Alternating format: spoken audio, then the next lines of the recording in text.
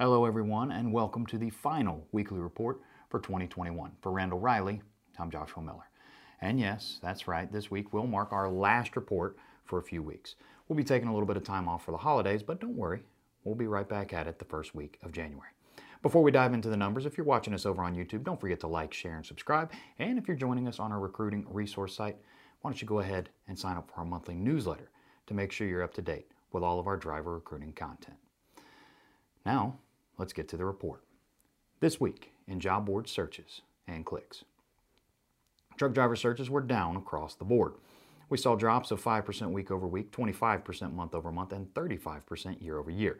For clicks, we saw drops week over week and month over month of 5% and 6% respectively, but an increase of 18% year over year. Both search and click activity dropped by 5% last week, and click activity dipped for all driver types currently being tracked, those being company, owner-operators, team, and inexperienced or trainee drivers. This week in freight. Total load postings declined by 4% week over week. Dry van postings fell by 8% as refrigerated dropped by 10% week over week, but flatbed managed to increase by 3% week over week.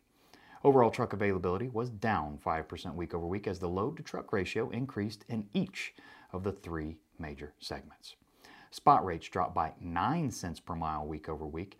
Dry van rates fell by 20 cents and refrigerated was down 14 cents per mile week over week, while flatbed rates remained unchanged.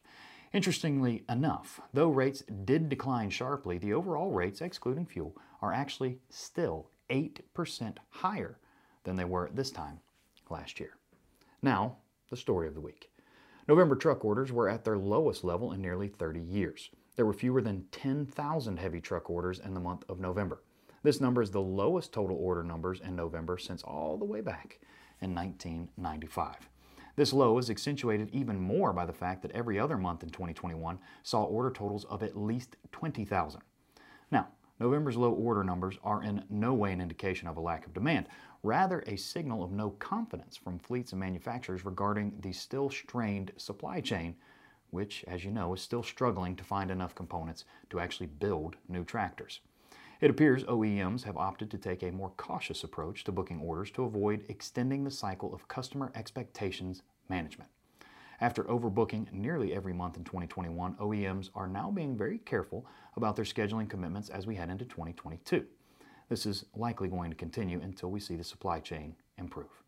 The latest data shows that Class 8 backlog currently sits at nearly 281,000 units, and at the current rate, the backlog to build rate is 14.6 months.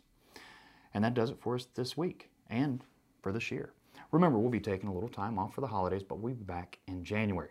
We look forward to you joining us for an all-new report with all the latest data and a new story of the week on Wednesday, January 5th, 2022. Until then, we wish you all a very Merry Christmas and a Happy New Year. We look forward to seeing you in the new year.